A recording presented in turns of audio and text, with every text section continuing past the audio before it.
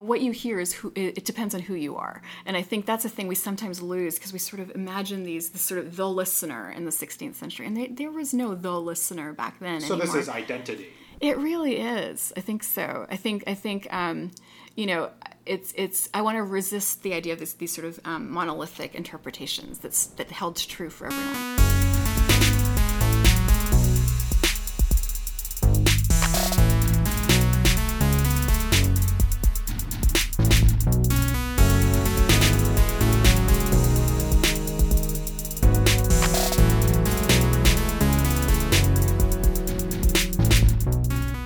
Every once in a while, I'll be sitting next to someone on a plane or on a train, and they'll ask me what I do.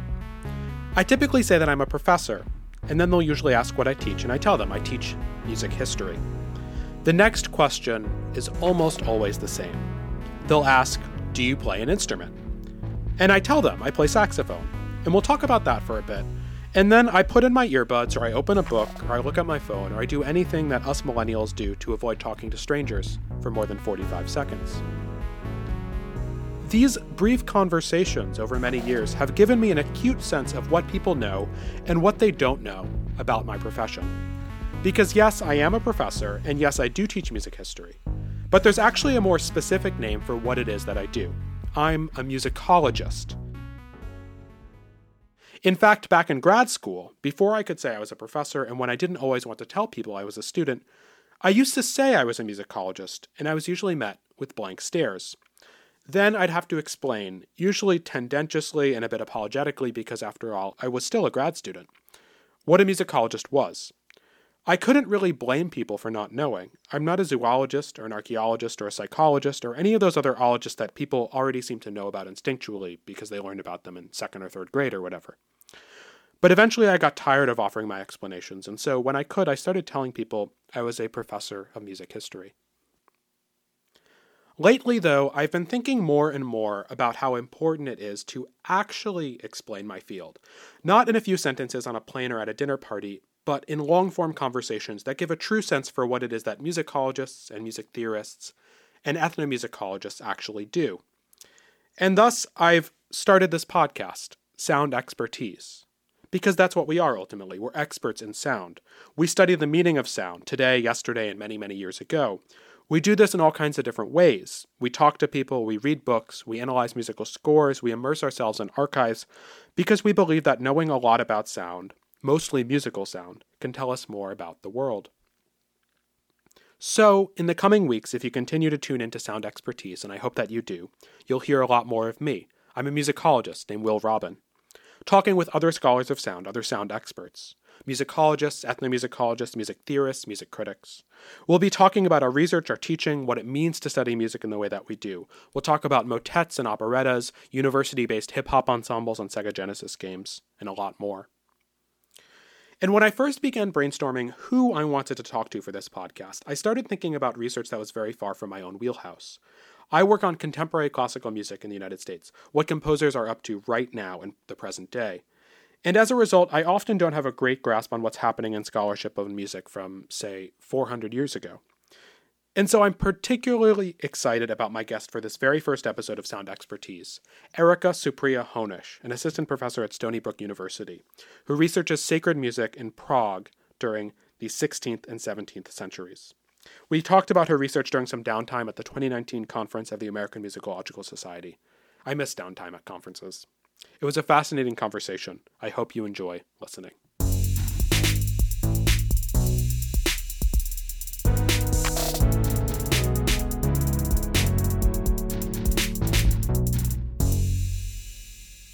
So you work on early music. I do. And primarily in the 16th and 17th centuries? That's exactly right. So how did you actually first get interested in studying and kind of teaching and writing about early music?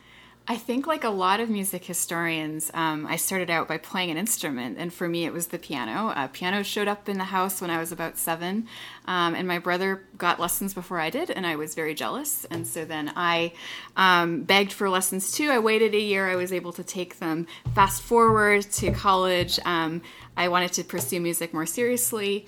And I got sidetracked, I thought at the time, by music history classes. I got so interested in the context for the music I was playing that I started focusing on those more than practicing. And at the same time, a fortuitous incident occurred by which, in which I was one of the few people who was interested in learning harpsichord at my institution, and there was an opportunity to learn how to play early systems of notation, what we call figured bass. And so I learned how to do it.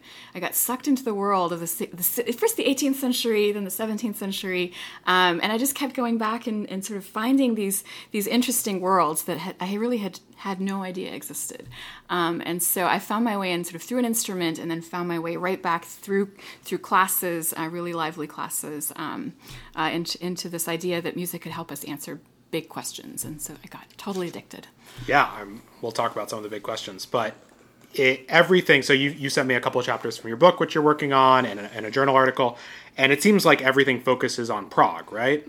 So how did Prague become the place you wanted to write about? Yeah, that's a great question. I was interested in Central Europe. I think in ways I didn't quite fully understand when I first started, thinking about what my research project would be. I have family roots in my dad's side. On my dad's side, I should say, in Central Europe, in actually parts of the world that I study now. Quite by coincidence, I was kind of aware of the area. I was aware that the Habsburgs were a dynasty that had sponsored a lot of music, so I knew that there was probably a project in there somewhere. And I thought, well, these wealthy patrons, the Habsburgs, I wonder what they were doing earlier, before the period when we think of, Mozart and Haydn, when they're kind of at the height of their musical patronage, at least as far as the standard stories go. And turned out there were some great emperors who loved art, and they were living not in Vienna but in Prague in the 16th and 17th century. So I thought I would write a dissertation that was about Habsburg patronage in Prague. What a great idea. The trouble was the king that I decided to focus on. The king. I like that. That's not how I approach my work. Music history question, an early music question. Yeah. I thought, I've got a patron. You got a patron. Right. His name is Rudolf II. It's a great name. He was a patron of the painter Arcimboldo, the guy who paints the fruit heads. Okay. And so he was, he seems to have been a really curious and interesting guy. And so I thought, well, this is fantastic. He had a lot of music coming out of his court. I've got a dissertation here. Nobody's really written about it. Nobody's focused in the Prague context. And I discovered very quickly that Rudolf II did not care much for music. He was not super interested in it. He had musicians. And so I started to figure out, well, there's something here because there's all this music. So what were these musicians doing? And it turned out they were doing what musicians always do, which is they were freelancing and they were finding other patrons. They were going into the city. They were building their own networks. And these were complicated and interesting. And so then I found myself in this city, moved kind of away from this castle up on a hill and down into the streets of the city. And there I found all these different languages and all these different religions living together. It was a really cosmopolitan city at a time we don't expect it. And music was this thing that kind of connected people and sometimes really divided them. And so it became a totally different project. And yeah. Cool. That's really, that like the standard path, like the kind of cliched path is like we identify some like niche or whatever that like, there's one king that no one's covered and like, let's see it. But then you when you keep looking, then you discover there's like a totally more interesting story. Yeah. It seems like part of your work you talk about this in the book a little bit, that there's been a standard way of kind of studying this period and the Habsburgs, and you're trying to do things a little bit differently. What was the kind of typical path of studying early music and courts, and how are you trying to look at it a bit differently? Yeah. So this is a great question. A lot of the earlier work, it's incredibly valuable. What it was doing, it was understanding what music did for the people who paid for it. Why would they pay for this? What was it accomplishing for their public relations, for their image, when they were trying to advertise themselves, as more powerful than that other king over there. And I think that's great. But music, of course, is a thing that travels, and it gets used outside of its original context. And so I was really curious then about how, when music sort of escapes these it escapes the patron, if you will.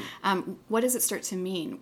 People don't always listen the way they're supposed to. They don't always hear the things they're supposed to, right?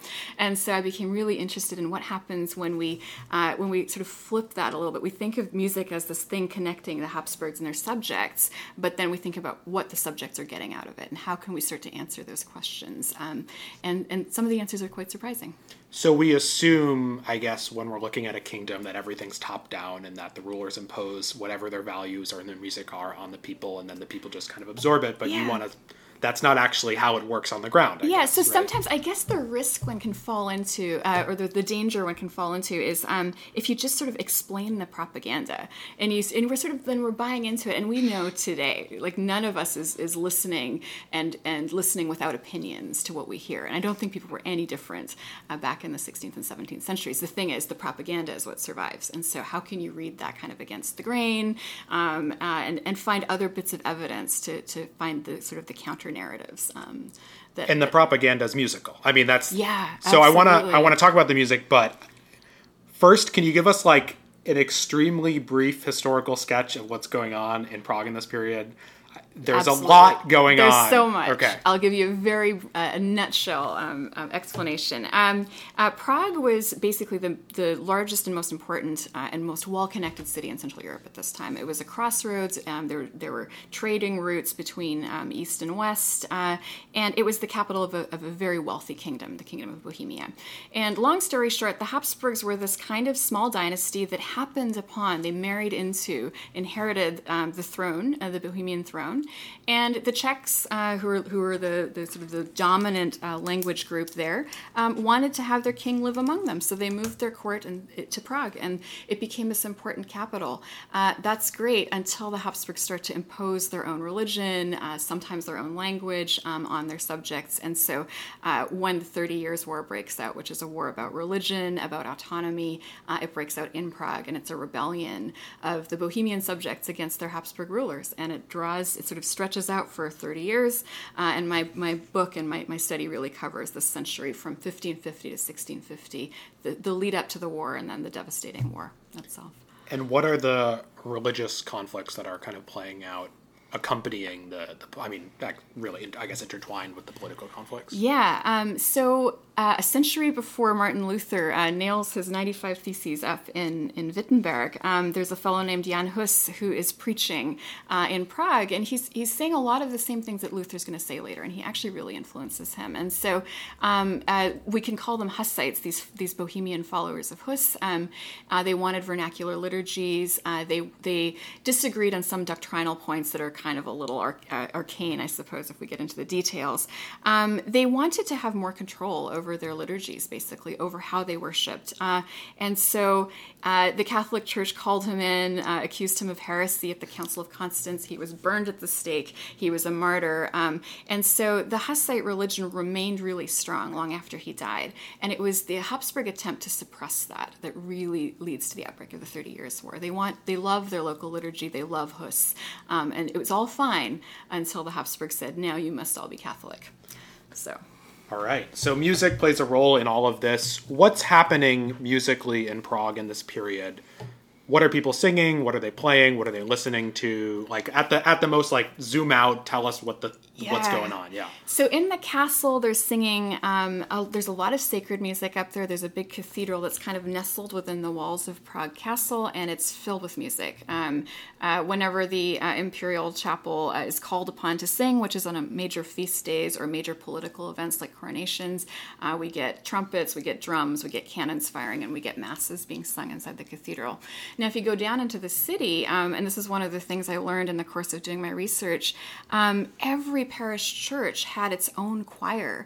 And this is a surprise because they weren't, clerics. They weren't priests. They were laymen. They were butchers. They were shoemakers. They were literate men.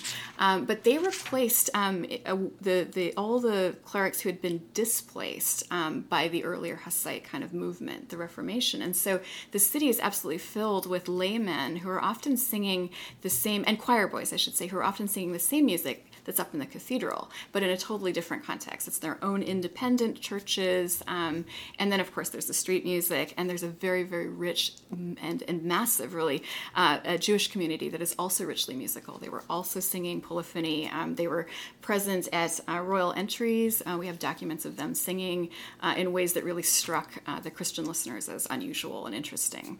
So there's all kinds of music going on from every different community. And you talk a lot about this metaphor of coexistence in terms of the terms you use, which I like a lot, are multilingual and multi-confessional. So I guess multiple languages and multiple religions in this period. Absolutely. So where does music fit into this idea of coexistence between these different religious and political and kind of social and ethnic groups? That's a great question. So I tend to steer away in the present day from the notion that music is a universal language. It's not. But there's a way in which it's kind of common ground in this period, particularly when the text is in Latin. That's the language to which all learned people aspire. It's the best music is written in Latin. And so I think music fits in as this kind of shared territory. And everyone, it's a kind of commodity. People buy it, people copy it when they can access it. Imperial composers might have their own networks that they send it out to. And it becomes this thing that people, they have this kind of shared sound. Even so, it doesn't, what I'm really interested in this multi-confessional, multilingual world, is it doesn't necessarily bring people together. And I'm interested in that tension. So what's an example of music not bringing people together? Right. So one example would be the motets, which are polyphonic settings of sacred texts that were sung out in the streets during certain feast days that were points of controversy between the Hussites and the Catholics. And so in those kinds of contexts, the same Latin motet, I should say, if it was sung in a street with a Catholic procession that was passing through your neighborhood and everyone had to kneel down when it went by, regardless of whatever your religion or conviction was, that motet sounds very different than that same motet sung inside your own parish church. For I shouldn't say an audience, we think of them as audiences now, but a community of faithful, where it is the thing that really you're all expressing your shared doctrine. In one case, it's kind of militant and really it invades space. And in the other case, what happens? So sometimes people riot. There are occasions where people refuse to kneel, and they're severely punished. And sometimes the stories seem to be a little bit exaggerated. Like, they'll say that, this person was, he was executed, and it'll be a story that's spread around Europe to say that in Prague the Catholics are so bad they execute people who don't kneel. When this procession passes by, but it often causes these causes these little flare-ups that then eventually lead up to this big flare-up. Sometimes people will. We get the sense that people refuse to listen. Sometimes they'll walk away. We'll find that they're not in their usual places. In Vienna, around the same time. On the Feast of Corpus Christi, which is a very important feast, there's one time when the markets weren't supposed to be held that day. That was out of respect for the feast, and Protestant merchants insisted on holding them, and not only like selling things, but actually doing it on a street where the procession was going to pass. So there was a sort of point of contention, and a lot of milk literally spilled because they literally ran into each other. It was called the Milk War because there was a real worry that it might turn into something like a very bloody revolt like it happened in France, or these sort of religious wars that were happening elsewhere. There's a real concern it would turn very bloody. So when we typically think about a genre like the motet in music in this period, we look at the text and the relationship between the text and the music, and we make some conclusion about what the music means. So when you take that and then you add to it people fighting each other, I mean, maybe not fighting, but this dissent and rebellion, how do you feel, does that affect what the music means in Prague in this period? Yeah. One of the things I realized very quickly with just looking at this music, listening to it, singing through it, is it's very conventionalized in its gestures. It's actually very hard to do with this early music in the 16th and 17th centuries what we do with music of the 18th and 19th centuries and say, well, when Schubert does this in this song, this is what he means. Or, this is how he's interpreting the poem. It's actually kind of hard to do that for some of this music, because its most important role was to convey a specific doctrinal message or something. And so one of the things I discovered in studying these Latin texted motets is that the musical language is highly conventional. And part of that is because it needs to be. People need to understand, that this particular motet is supposed to make us think of these things and pray in this certain way.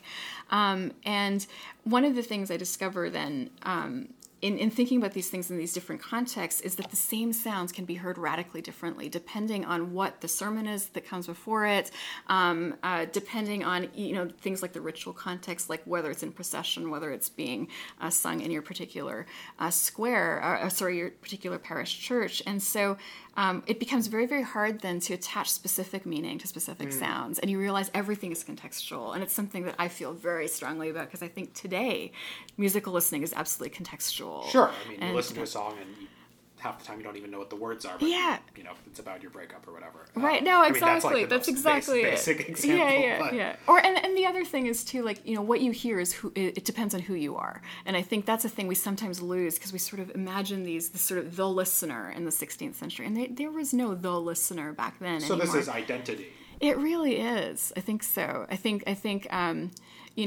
it's I want to resist the idea of these sort of monolithic interpretations that held true for everyone. I think they held true for some people, maybe, if things worked the way we're supposed to. Do you have, you talk about this experience of kind of individualized listening being important, because the music's, again, it's not just coming and being everyone's understanding it in the same way, but are there individual listeners that you look at as people who are affected by this music or have a relationship who talk about this music? Every now and again, I'm really lucky, and I find something in a source that hints. It just gives me a little glimpse into what people were hearing. And I have two concrete examples. One is an archbishop named Cardinal Harrach, who was working in the 17th century. He was a good musician. So Cardinal Harrach.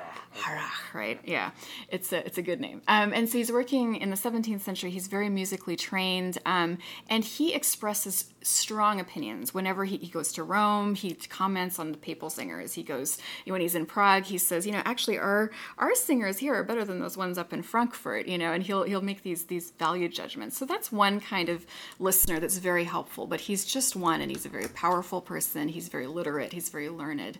The other side of that, there's a little snippet I found in a kind of diary that was kept by the Jesuits in Prague. And sometime in the 1580s, they decided to sing basically a new motet that they'd acquired. It's a 4-voice motet, and they name it in this chronicle. And they sing it on Good Friday. And they say, it's the strangest thing. By some unseen power, it moved the affects of everyone there. And this is remarkable. We just don't think of this. And they, in this otherwise totally businesslike... What does that mean, in that context? It moved their emotions. Everyone wept. This is sort of it's this kind of... It just means the music worked in ways they weren't expecting. And we know what the piece is. And so there's a little kind of postscript to that that I find absolutely fascinating, because it's a Catholic piece. And it found its way through Poland, into Saxony, into the Lutheran liturgy. And it was a piece that was sung on Good Friday in Bach's Leipzig. And it was sung often at the end of the St. John Passion. This motet that was written in Prague moved everyone's affects, moved the emotions enough that the chroniclers made a note of it. They were writing about other things, but there they are. They say, this piece of music, by the way, that worked really well. And it travels, and then 120, 130 years later, there it is in Bach's Leipzig, and he's hearing the same music, totally different context. So coexistence, it's the fighting, but it's also hopefully not fighting, right? So, and it seems like you talk about the ways not just that music, but also music as a metaphor becomes this metaphor for coexistence. Mm-hmm. Can you talk a little bit about that? The meaning of harmony as musical harmony and as social, religious harmony? Absolutely. A word that just comes up everywhere, as it does for us, it comes up everywhere in the 16th and 17th centuries, is the idea of harmony. We should live harmoniously. And the fascinating thing is when you've got a city where a lot more lay people are singing, and a lot more lay people are singing like polyphony than in other places. Harmony has a meaning, a kind of narrow meaning that it probably doesn't have in places where it's just become a mere metaphor. And that meaning goes back to antiquity. Harmony in this sort of this old formulation, going back to the ancient Greeks, is the concord of discords. It's trying to figure out just how much difference you can accommodate, and how can you have different sounds that will sound well together. And that is harmony. It's not unisons, it's not the same sounds, but it's different sounds that can somehow be accommodated. And so we start to find in this religiously pluralist city where everyone's trying to get along, pastors and priests trying to figure out and trying to admonish their parishioners to live musically, to live in harmony. But also that always means, and this is, I think, sort of a cautionary note, lest we get sort of rose-colored glasses about all of this, there are always limits. There's some people who are never going to be able to be accommodated into that harmony. Right. And so this becomes a real question. What are the limits of what can be accommodated, the difference that can be accommodated? So if music, I mean, that gets us to kind of disharmony. And so what were the ways in which music could actually be in some way kind of like weaponized as a force for creating not just difference, but even like violence in some way? Are there examples of this? And I was thinking of you talk a little bit about the Prague's Christians versus the Jews and some of the kind of conflicts that emerge in that tension around music. Well, there's an interesting aspect. One of the big surprises in delving more into the Jewish community and their presence in Prague was that they sang polyphony, and they sang it as fully part of these royal entries in the 16th century. Fast forward to the 17th century in the 30 Years' War, a lot of Christian musicians have been sent off to war, or they fled basically at this point. And so there's a shortage of musicians, and a lot of Jewish musicians step in to kind of fill in the gap. And so what happens is the Jews are totally absolutely capable of singing the music that the Christians are singing. Christian musicians and Christian priests start to complain as soon as peace sets in. They complain, and they complain about the Jews because they say they do it in distinctly musical terms. They complain because they say that. They'll even though the Jews can kind of mimic, it's a familiar kind of accusation against the Jews, even though they can mimic the sounds of Christians. Like look straight to Wagner. Straight to Wagner.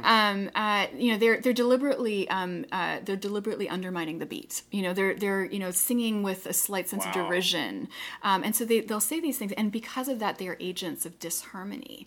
And so we find this moment where they're basically part and parcel of the fabric of this multi-confessional, multilingual city, and part of its musical fabric too.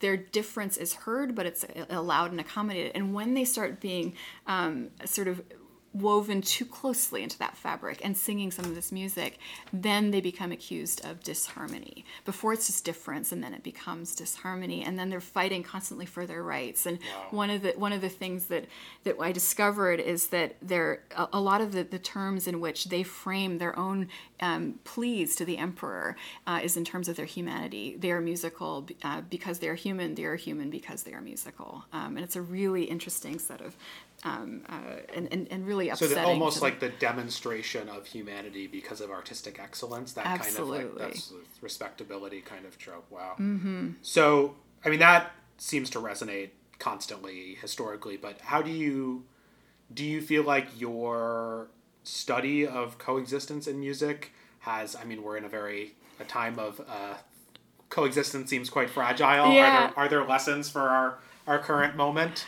Oh. In Prague in the 17th century? I mean, I feel like century? I'm writing this project very much with the present in mind, absolutely. And I think... Checking the New York Times while Yeah, or Twitter, absolutely. No, and I'm just so acutely aware of people trying so hard, so many good people trying so hard to live well together, and so many other people undermining the very terms under which we are trying so hard to live together and accommodate and respect and welcome difference.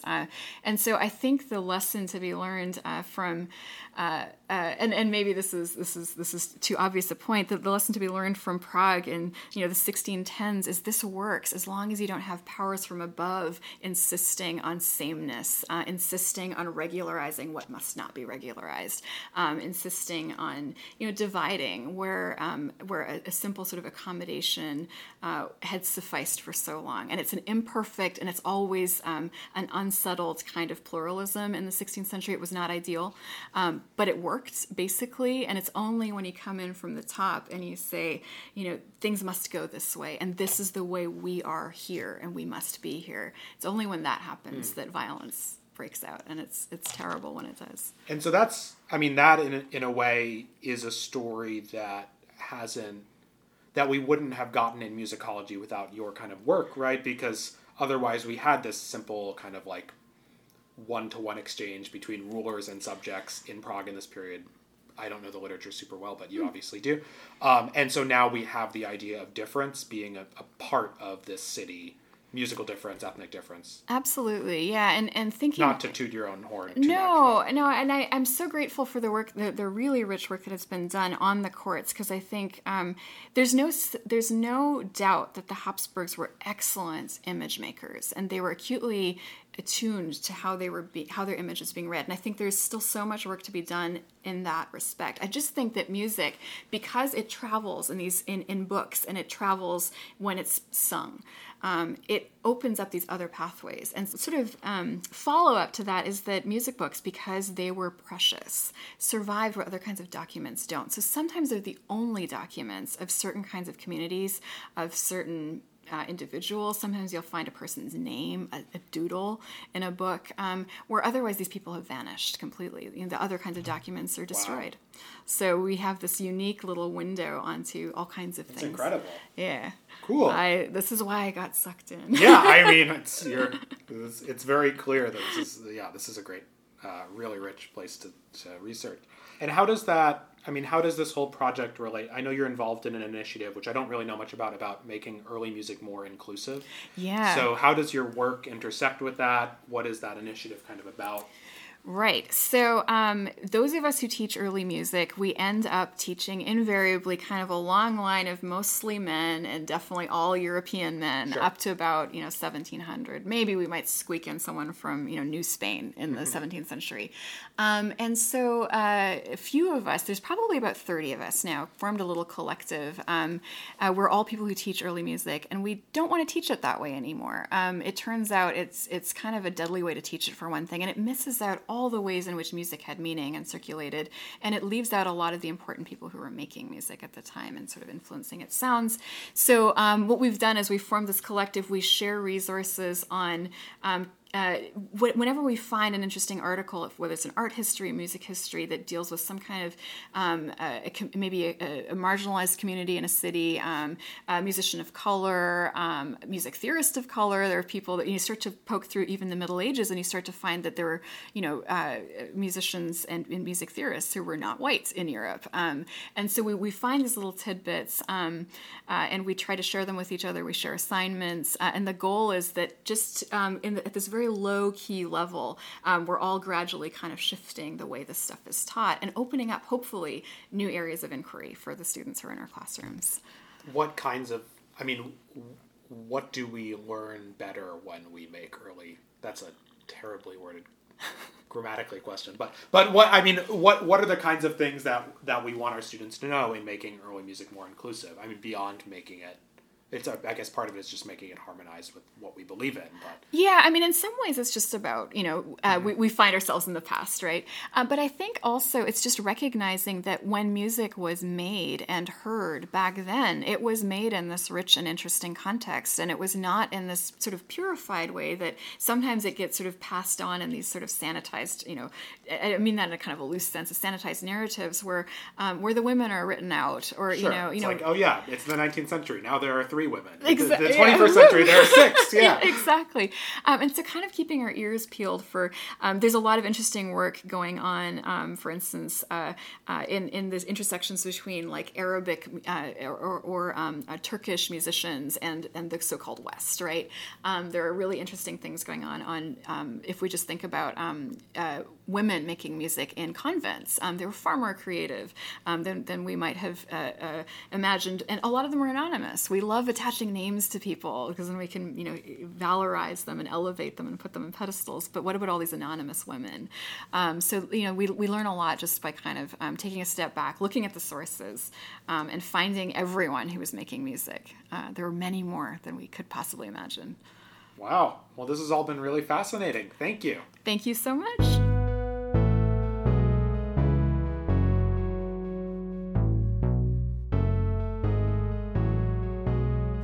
Many, many thanks to Professor Erica Supriya Honish for that fascinating conversation. You can follow her and her work on Twitter at Dr. Canonic. I'm Will Robin, your host for this very first episode and for many future episodes of Sound Expertise. For more information and notes on today's episode, please visit our website, soundexpertise.org. Additional thanks to my producer and engineer and composer of our awesome theme music, the great D. Edward Davis. You can follow him on Twitter at Warm Silence and also check out his SoundCloud, also Warm Silence, to listen to some of his great music. You can follow me on Twitter at Seated Ovation. Finally, please subscribe to Sound Expertise on Stitcher, Apple, and wherever else you get your podcasts, and tell your friends to listen. Tune in next week for a conversation with the musicologist Lauren Kajikawa about race, classical music, hip-hop, and white supremacy in university music curricula. Trust me, you will not want to miss it. Bye!